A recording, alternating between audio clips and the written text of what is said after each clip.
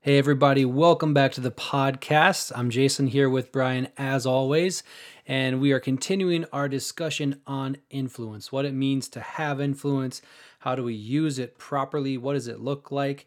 And today, Brian and I were talking, and we wanted to dive a little bit deeper into the difference between inspiring someone and persuading them of your ideas or convincing someone of your ideas. Because, on one hand, you've got inspiration and influence, true influence, where you're leading someone to freedom versus trying to convince them that you have an idea and it's better than their idea or their current state of being.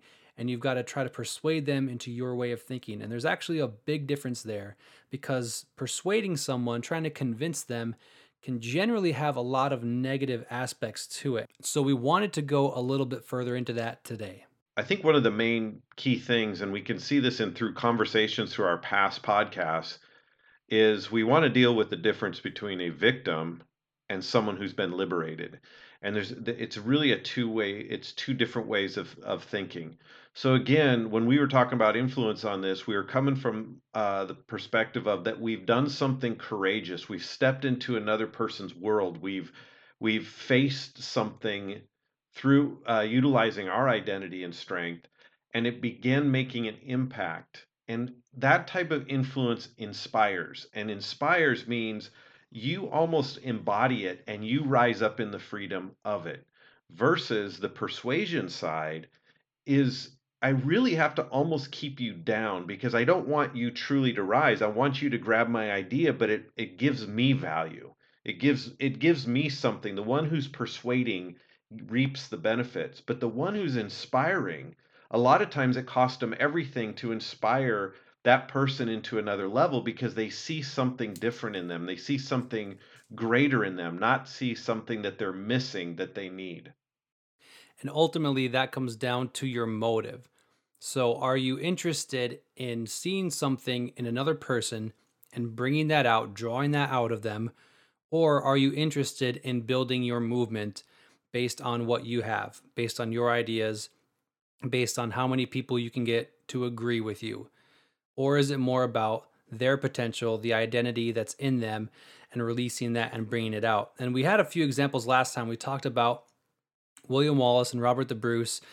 We had a couple of examples from the Bible as well, but it's really interesting when you look at these historical characters, how at times it really could have felt like a fruitless and pointless endeavor, but it didn't really dissuade them. It didn't really turn them off the right path because they weren't interested in seeing an immediate result. They were really just interested in living out who they are. And it didn't really matter the cost, and it didn't really matter what they saw around them.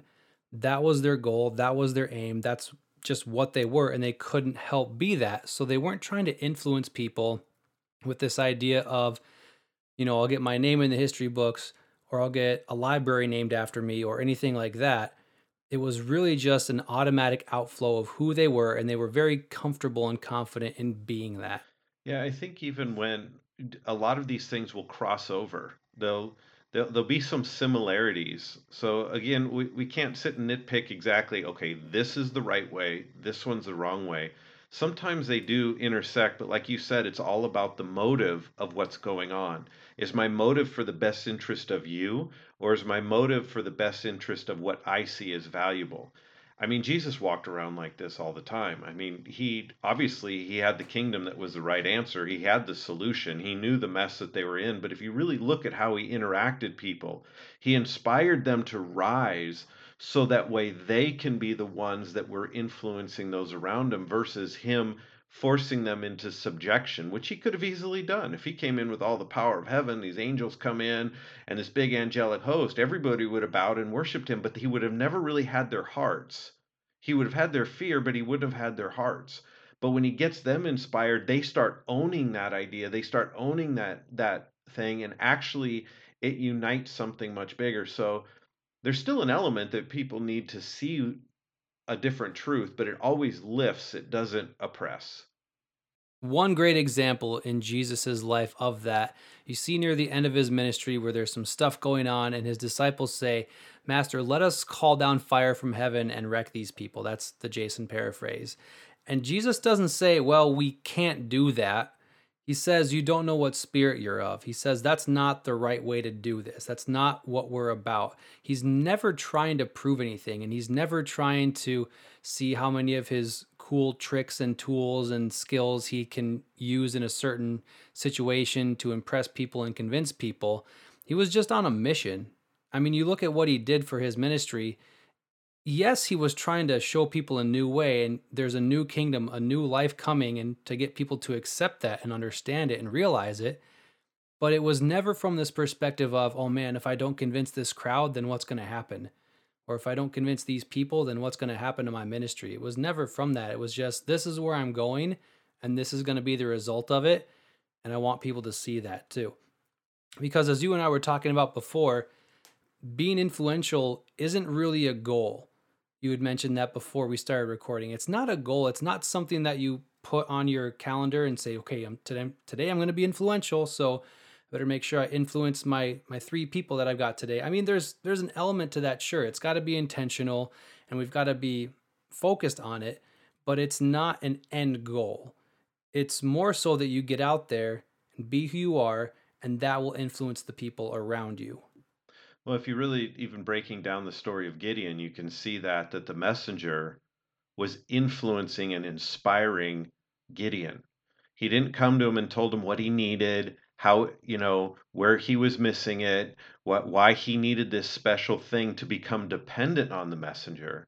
The messenger actually came and lifted him to a place of who he really was. That created a intradependency on that word. There became a dependency, but it became in a power base where actually the person that would be doing the influence and the courageous act is the one that was being inspired versus him coming in saying, if you serve me, if you do these things, then I will go and deliver you, but I need your weakness and all of that. So again, we can keep going back and forth of how that looks and many different examples, but I think this live example really stood out with me that happened this week. We were at my son and I, we went rock climbing, and there's a belayer there that has been with us, training us for about 2 years. And for the first for the first at least 3 4 months that I saw him, every time I saw him, I'd greet him, say hi, and my next question would be, "So what do you really want?" And this would be the question, and he would kind of ignore me, and then he would like, ah, and he would kind of laugh it off, and I would do this like every single time we saw him. So he's like, "Oh, I want more money." I said, "Oh, okay." Then another time, but I want another house. And then I would sometimes say, "No, but what do you really want?" And so I'd always keep bringing that question back. So about 8 months, 9 months go by, and we would interact around other things, but that would be always the first question that I would ask him when I saw him. And I came into the gym and it probably was about a year ago, and he came up to me and said, "I know what I want." I said, "Really?" So he started laying out this plan that of what he wanted to do with his life and where he wanted to go and what he wanted to accomplish. I said, "That's great." And so he was so excited to begin sharing that. And then I said, "But that's not really the core question." And I got this look like, "Oh no, we got to start this all over again." Who are you? So that became the question that went on. And it took place about 6 months ago. He pulled me aside and he said, "I've been really pondering that question." He said, "How do you know who you really are?" Like, because you'd say, "Well, I'm Ty, and you start listing these different characteristics. He goes, "How do you know who you really are?" And I said, "You can never really know who you are till you know your father." Well, then that caused a different set of conversations because that wasn't the best of relationship. Because the only thing his father had ever done was persuade him that he was not good enough. Don't push yourself. Don't try to set anything beyond what you think is possible because you'll just bring shame on the family. Just do your thing. So there's always this dissuasion on his life from his father, and just wasn't a very healthy relationship. But that was kind of a great example of he was persuaded by his father. But he said, "Well, if that's what I am, how's that going to help me?" And that's when I began walking through what Jesus came to do and how your real father.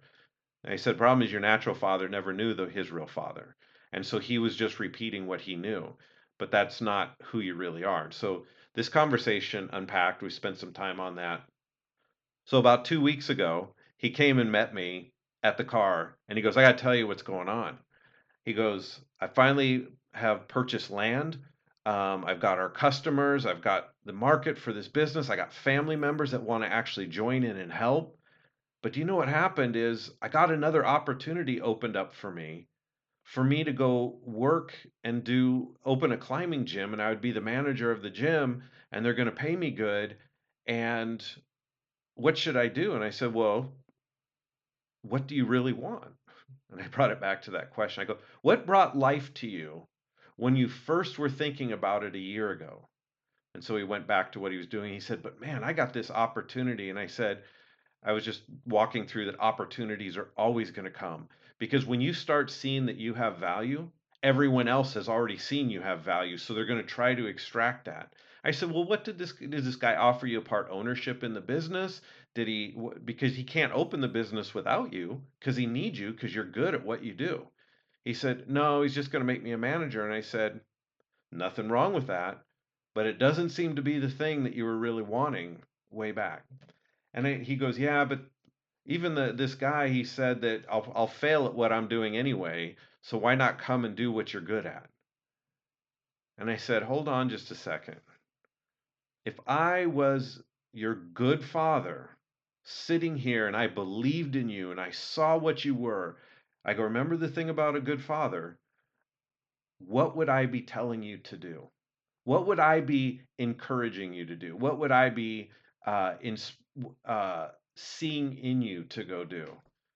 And he took a long pause. He said, "Well, let me go think about that." So, fast forward to last week. I walk into the gym. Man, he said, "Come back here and sit and talk with me." He didn't even hook up to help my son climb. He wanted to share this story. So he said, "I went and got my land. I just bought this shop next door. I'm going forward with this." He goes, "I'm still concerned I may fail." And I go, "You probably will many times during this journey. That's part of life because you don't know enough. We don't anybody doesn't know enough until you hit certain roadblocks. But you know what? Something is causing you to keep moving forward in it." He goes, "Yeah, I've been thinking about my good father speaking to me, what he would say to do. He wouldn't just have me go take something a little bit better temporarily to be back in the same situation that I am right now." And so it was really interesting to watch this happen. And I said, "Man, I'm just really proud of you. This is great." And he goes, "I have to stop and thank you." I go, "Thank you for what?" He goes, "For asking the question, what do I really want?" And I said, "Well, I didn't do anything. I was just asking the question. This is all you. This was emerging from you." And he goes, "No one's ever believed in me before." He goes, "I watch you and your son, you climb, you believe, you bring your guys down here, you believe in them. And I wouldn't have been able to step forward if you didn't believe." And I'm not sharing this story to say, "Look how great I did." We didn't know we were influencing this guy. Me and David were just climbing. I was bringing our guys there to do leadership development. I had no idea this was happening. I wanted to see what was in this guy. I wanted to know him. And I thought it was interesting how that took about 2 years to kind of unpack, and his life is changing. And we've had more time, and he wants to know more, and it's opened up. Now we can start really walking through how Jesus impacts, how he connected with the Father, what that's done in his life. And he said, "Brian, I would have never listened to you on any of this conversation 2 years ago. But as I began watching and I realized you actually believed in me, I want to hear it." And so I think this is just a great Hmm. point of that is a big difference between inspiring someone and lifting them. And obviously, he had wrong thinking. He had beliefs that weren't working. He had ideas about himself that weren't right. And I could have come in and said, "You're just wrong. Here's what you need to believe." It would have gone nowhere. But because I just kept seeing what he was and believing, it caused something to happen. But I didn't go to do this gym intentionally. I'm going to get this guy, and he is going to be a follower of Jesus Christ, and he's going to do this, and he'll become part of my group, and I can say that I got my check mark that I did my Christian duty.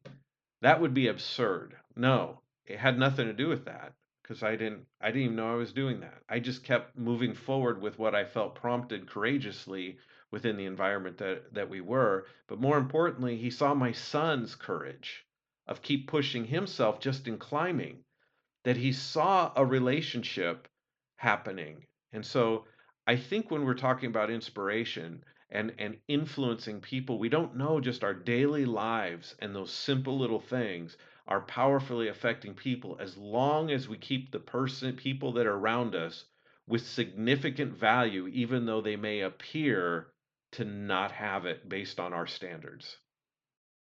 And that story is a perfect example of this point that we've talked about in the past. It's not about giving the right answer or giving people advice, because we love to give advice to people when there's a situation and we look at influence that way. I'm influencing this person. If they have this problem and I give them the right advice, they take my advice, they fix their problem, I've influenced them. That's not at all what happened in this story. You didn't give a lot of, all right, here's the problem in front of you, you need to go do this and it's going to be better. You brought out what was inside of him and you brought him back to what his heart was. And more than that, you helped him see an example of what a good father would do. And that had a true lasting impact on his life, because you actually have to believe in the person that you're influencing, or you have to believe in the person that's in front of you. If you don't genuinely believe in them, your influence isn't going to have any effect because they're going to know.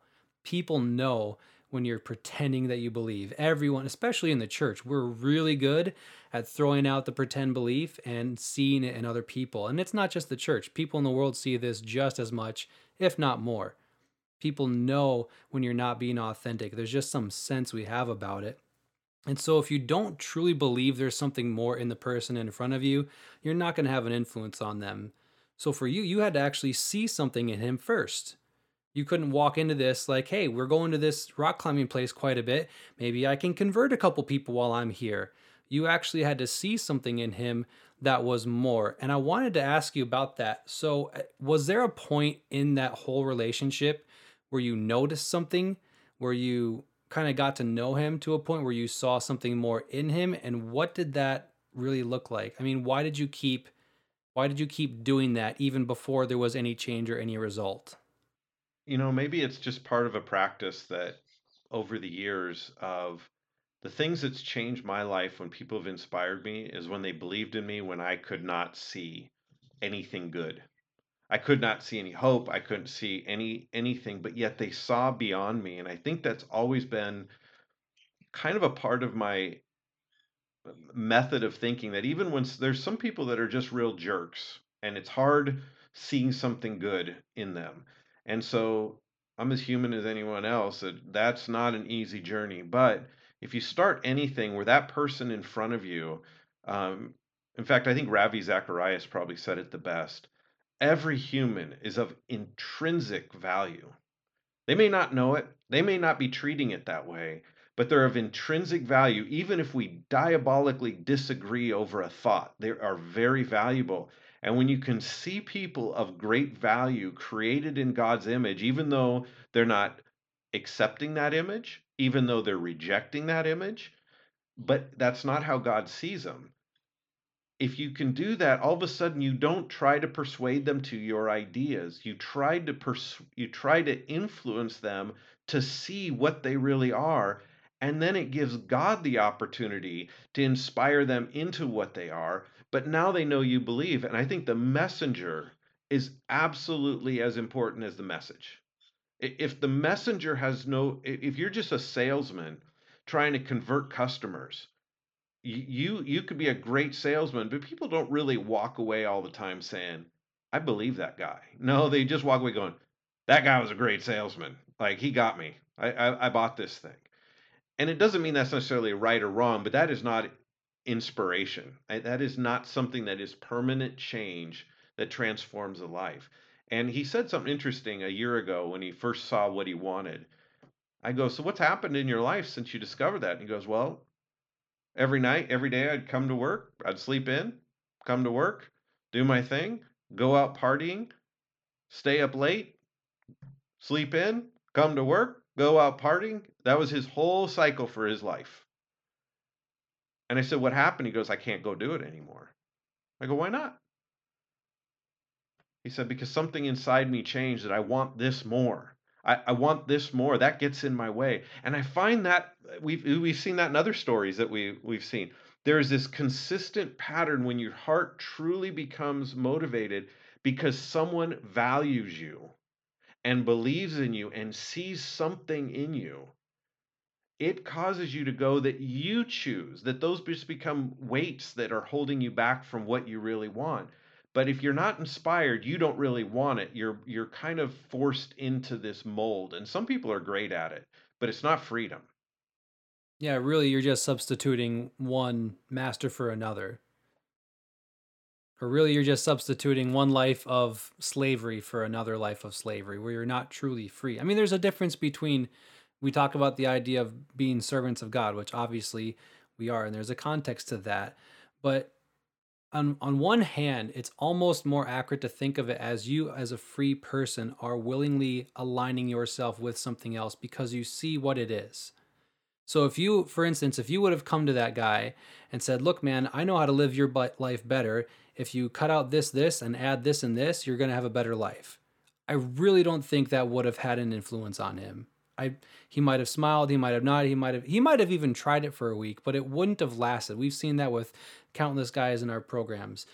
But when you come to someone and show them that there is something better and that they can be part of it, and not only part of it, but it can actually be in them, then they can't help but want to know more and to go after it. And for so long, I feel like we've had that backwards when we're trying to, influence people in the church or convert people to Christianity, however you want to look at it.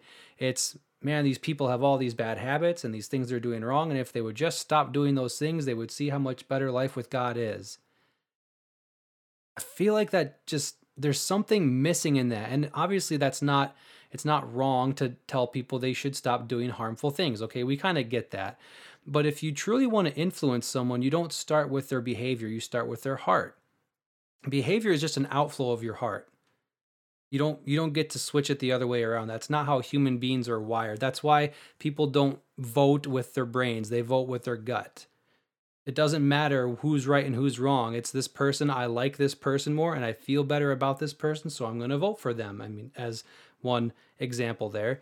But if you can win over someone's heart in a genuine way, then you see their life change. And I love that story. It's such a good example of influence starting and having a lasting impact. And I wanted to ask you something else about that guy. Was there a point in that journey where you either felt frustrated or like, hey, maybe this isn't working, maybe I'm not getting through to this guy, maybe I'm wasting my time? Was there any of that that went through your head at some point? Not really that I was wasting my time because, again, I didn't have an agenda with him. He's our climbing trainer. So it wasn't like, if you accept or don't accept, I'm not going to keep coming back to you. He was a great trainer. So I'm going to keep going to him. But I think what I did notice is he quit talking. There was a season for a couple months that he avoided a conversation with me. Hmm. And so I'm curious to find out what that avoidance was. So I don't know. I don't know. But then all of a sudden that broke, and now he was excited to see. And so it was, I'm not sure what those transition points are, but we all go through them. But see, I didn't, whether he believed what I said or had the answer, I'm still going to keep coming and working with him. So right there keeps a consistency through that whole process, where that was something that we heard from one of the directors of probation. Um, is they said we have many missionaries come into our program. We have many people that come and want to do programs, but they have three agendas. One, to take pictures and raise money. The second one is to get people to um, convert to their ideas, and if they don't, they cast them off and go on to the next person. And the third one is they actually just care about the people. And so I think it's interesting that when you have people outside of your world view and outside of your circles that can diagnose the three types of people that come out, he was dead on accurate. And I think what's the biggest challenge of this is we get a passion in our heart towards something that should be a certain way. And then we start measuring people to the standard of what we think that certain way should be. And there is a standard. Let's don't trivialize that. There is a standard of of good. There is a standard of truth. That's not a wavery thing that flexes. But the reality is to get people to see that they fit into that. And to your point, we are servants of God. But Jesus never let us call ourselves that to him. So to his disciples, Jesus said, to the servant, I don't reveal what's going on, only to my friends. And so he kept distinguishing the two. Even when he tells the story of the certain man that had two sons, the one son said, I can go back. I'm better off to be a servant in my father's house than to live out here with the pigs. But his father wouldn't even hear it. My son is Hmm. home. And I think when God has seen us as something, whether we've accepted or not, and rejected what He's seen in us, and rejected what we could be, and rejected the gift that would actually free us from all the bondage, He still sees us as that. We're just rejecting the relationship. But He keeps encouraging what He sees, because when we hear that conversation that says, um, speak the truth in love, you don't lovingly tell somebody something that you want to tell them. It means I have a love for the person I'm speaking to, and I'm going to tell you what you really are so you can let go of what you're not. That's speaking the truth in love. That means sometimes you go to the ugly person, you don't in love tell them they're ugly. In love, you see what they really are, and how ugliness, I don't mean like physically ugly, but ugliness of whatever, the behavior or whatever, you see what they really are and you draw that out, and it's not long before they want to let go of the ugliness. Otherwise, they hide behind the ugliness and you have a conflict. We're digressing slightly a little bit, but actually, this is a good point that kind of ties into this whole way of thinking. But it comes back to being secure in who you are, knowing what your gifts and strengths are, courageously acting on behalf of others without you needing value from that courageous act. You're doing it because you see value in the people that you're helping, and influence starts taking place around you. So, those are the motivations that should be shifted before this even happens. And I think there has to be a change in perspective on how we see God wanting to influence us too. Because just like we said, if you're not going to have an influence on someone unless you genuinely believe in the greatness of who they are, unless you genuinely see something in them and want to draw it out. We understand that. People have a BS filter. They're going to know when you're not being genuine about it. And yet I think at times we kind of look at God as if he's looking at us with a bit of an asterisk or a caveat. Like, well, you could be great if you would just get rid of these couple things that you're not doing so good. And when we have that perspective, we kind of invalidate the influence of God for ourselves.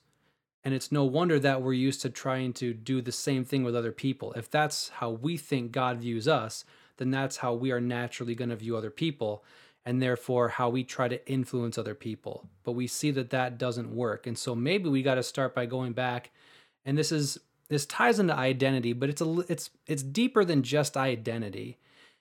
It's about the continuous influence of the Father on your heart, because there's so many people I talk to. Okay, I know my identity. I know I'm a son. I know I'm a daughter. I know I'm saved. I know I'm part of the family, all this stuff. But there's just something, some feeling that's missing. I don't always see myself as God sees me. Well, what if we started to see his perspective on how he's trying to influence our hearts? So, what if we actually saw that he knows there's something great in us because, for one, he put it there, and it's genuinely a part of who you are. If you can start to see that, you feel something different. You actually feel the influence of the Father on your heart. And from that, we can gain a bit of a better perspective on how to influence other people. Because, I mean, if it's not real from God to us, it's not going to be real from us to other people.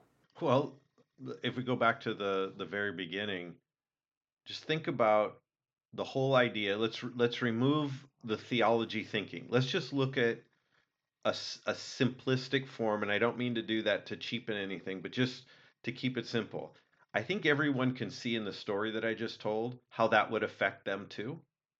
How Hmm. if someone actually just cared about you and didn't look at what you were, didn't look at where you're from, didn't look at all the things that I might be better or whatever. They just genuinely liked you and and valued you. Think about how those words affect us when people are like that with us. Just ponder a scenario when someone just, wow, I thought they would never like me, and they just like me. And it does something to want it empowers you to let go and to be free. So God the Father sends Jesus to a people who don't even like him. They don't they don't value him. They reject him. They do all those things, and you could say we so theological we make that story so theological that we miss the relational element of that whole story. And so, if you knew that God truly loved you, but a lot of times I think we know we've read that he loves us and he's up there, but he doesn't quite he has kind of a slant of disappointment towards me. So how do you act around someone who you believe you feel like you're always a disappointment to? How do you behave? Are you engaging or are you evasive? How does that look? Well, and then you want to try to get it right so you can restore that relationship. So you always feel like you're in a fix it mode to get that back, but you're just not sure if it will ever be right. God doesn't look at it like that. He's already done everything, so he's free from that. When Jesus died on the cross, he said he put everything behind you. He's holding nothing. He doesn't even look at it. In fact, when you bring his garbage, he just looks, I already took care of that. I want you. I want you. You're the ransom. You're the value point. You're the one that I want. And people say, well, if we do all that, you're just going to give people permission. You had no one wants to stay in a mess. No one wants to believe dumbly. No one wants to do that. They just don't know how to get out of it. So they surround themselves with people that will support and reinforce that idea. And then someone comes in and breaks that mold. Deep down they want that. They want that mold broken. And so if we look at how God truly does it with us, it actually makes us holy. There's no other way to do it because we tried the 10 commandments and it didn't work. And there was nothing wrong with the 10 commandments. It just can't make you better because there's no relationship behind the commandments. But what is behind a relationship now goes in your heart, and your heart wants that. And so I think we have to see how God actually influences people in a powerful way. And I keep going back to the Gideon story, and there's so many throughout Scripture. I mean, I love this one. He comes by, and Nathaniel is standing by the side of the road, and he's kind of watching, and Jesus walks by, and he looks at him and says, "And there is a righteous man with no deceit in his heart." And he's like, "How do you know me?" He goes, "I saw you under the tree one day." And he goes, "Truly you are the Son of God." And I've pondered that story for a while, like, how in the Hmm. world would that have done it? Because when Nathaniel was spying on Jesus a week before, he was hoping maybe he could connect. But man, you'll never see anything in me. And for him to see that and to see what he was and to see a trueness, and now there's no way for him to be a man with a righteous man because Jesus hadn't come. So you could say he still had all that broken nature in him, but that's not what Jesus saw in him. And he called it out, and Nathaniel followed him. And I thought that's kind of this great example of how he influenced and he connected and he valued and he looked at these people in a whole different light. I don't think we've even comprehended how he actually looks at us and how he grieves over us because he wants the relationship. He doesn't want you to perform. He wants the relationship because out of that you rise into what you are, and all of a sudden you start influencing the world around you. So here's a question then. How do we start practicing seeing other people in that light, especially for those of us who have grown up with perspectives and mindsets where you don't really notice that about a person. You don't look into their core. You see what they do. You see people's actions, and that's just a human nature thing. You see what's in front of you. You see someone's actions. You see their body language. You see their mannerisms, their personality traits. It's hard to get past that at times and to see someone for who they are and for who God has made them to be. So, how do we practice seeing that in other people so that we can actually start to influence them? Because you've been doing this a long time. You've had a lot more practice than some of us have, and you're a lot better at it. So, what's a good starting point? Let me just say I'm an experienced amateur. Um, I have a lot to learn. And a couple things I realized, I'm not here to influence everybody. Most people say, I want to go influence my family. So they get this message and want to go back to their family. Sometimes you're the worst influence on your family. And it's not because you still can't see them in a Mm, good light, but maybe you need to pray for someone else that they could relate that would impact them. Everyone needs an impact person, somebody that is where they're at, that can understand from where they're at. So not I can't influence everybody, but what I can do is plant the seeds of seeing value in those people, even if I don't say a word. And again, most of my relationships and the things that have happened have started with a question, not with an answer. Because a lot of times I don't know their answer. I just keep probing the question to get life to start jump starting on the inside of them. But I think one thing that needs to be heard here, if you value people, it's easy to go to the quote unquote lowlier people than you and start seeing value to lift them up. Okay, there's nothing wrong with that. That's a good thing. But can you also go to the person that's above you or in a social ladder above you and still see value in them? If you mm, cannot do that, your heart is still, you're still looking down on people because you're looking at people that are lower than where you're at. You're still trying to find a level of hierarchy within your value system. So I should be able to go to the highest of high and the lowest of low and still see the same thing. But if I hate those above me but only love those below me because they've the ones that are hurting them, I'm missing the whole point, because you got to think about it.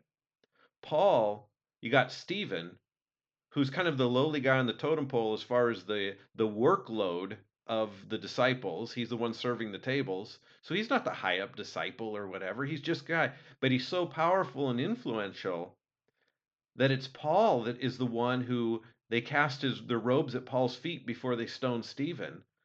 And yet Paul, so he's a high up. I mean, he's the guy. He is the one leading the assault on this whole thing. And it took Jesus would be the only one that could come and persuaded his heart. It says, Paul, why are you persecuting me? He didn't come in and say, here's what I'm going to do to you, and just started going off on all of Paul's deals. He just said, why are you hurting me, Paul?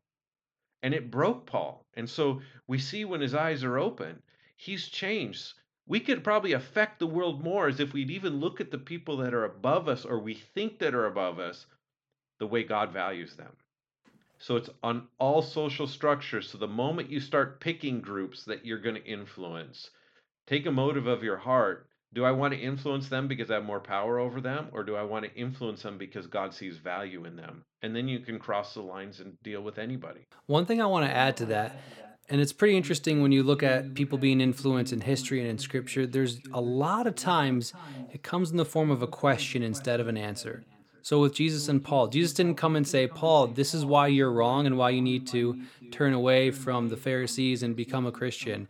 He just asked him a question. And you think of that question in a very literal sense, because we'll look at it as kind of a defensive question, like, man, why are you hurting me?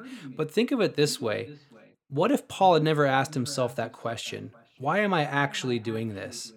Why am I actually persecuting these people? Maybe he's been reacting to the way he's been brought up in the religious system his entire life. And maybe he never took enough time to sit there and think, what is actually going on?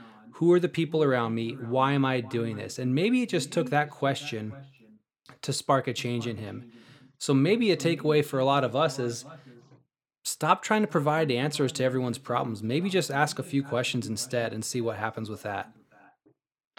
I am greatly more affected when someone cares about me and asks me questions than I am from them pointing out a better way. Yep.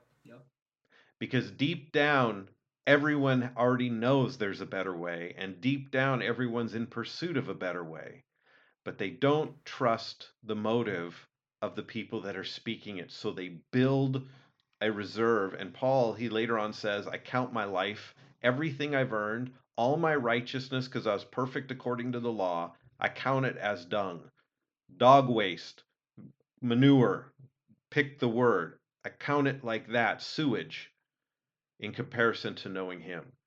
Because his identity was built on all of those false pretenses of his own value. So he wasn't trying to influence people, he was persuading them into his ideas. And if you went against it, he went against you. And so think about how we can now disarm that whole thing by just truly seeing the person for what they are, not for what they've done. All right, guys, that's going to be a wrap for this week. As always, we appreciate you listening in. Feel free to comment on the podcast. Catch us on social media. We're under Outbound Life on Facebook. You can go to outboundlife.org. Let us know what's standing out to you in these discussions. Let us know how you're seeing these things impact your daily life, how you've grown in this, stuff that you have learned that has helped you change your perspective and just grow in your day-to-day life. And so we appreciate you guys, and we'll be back next week.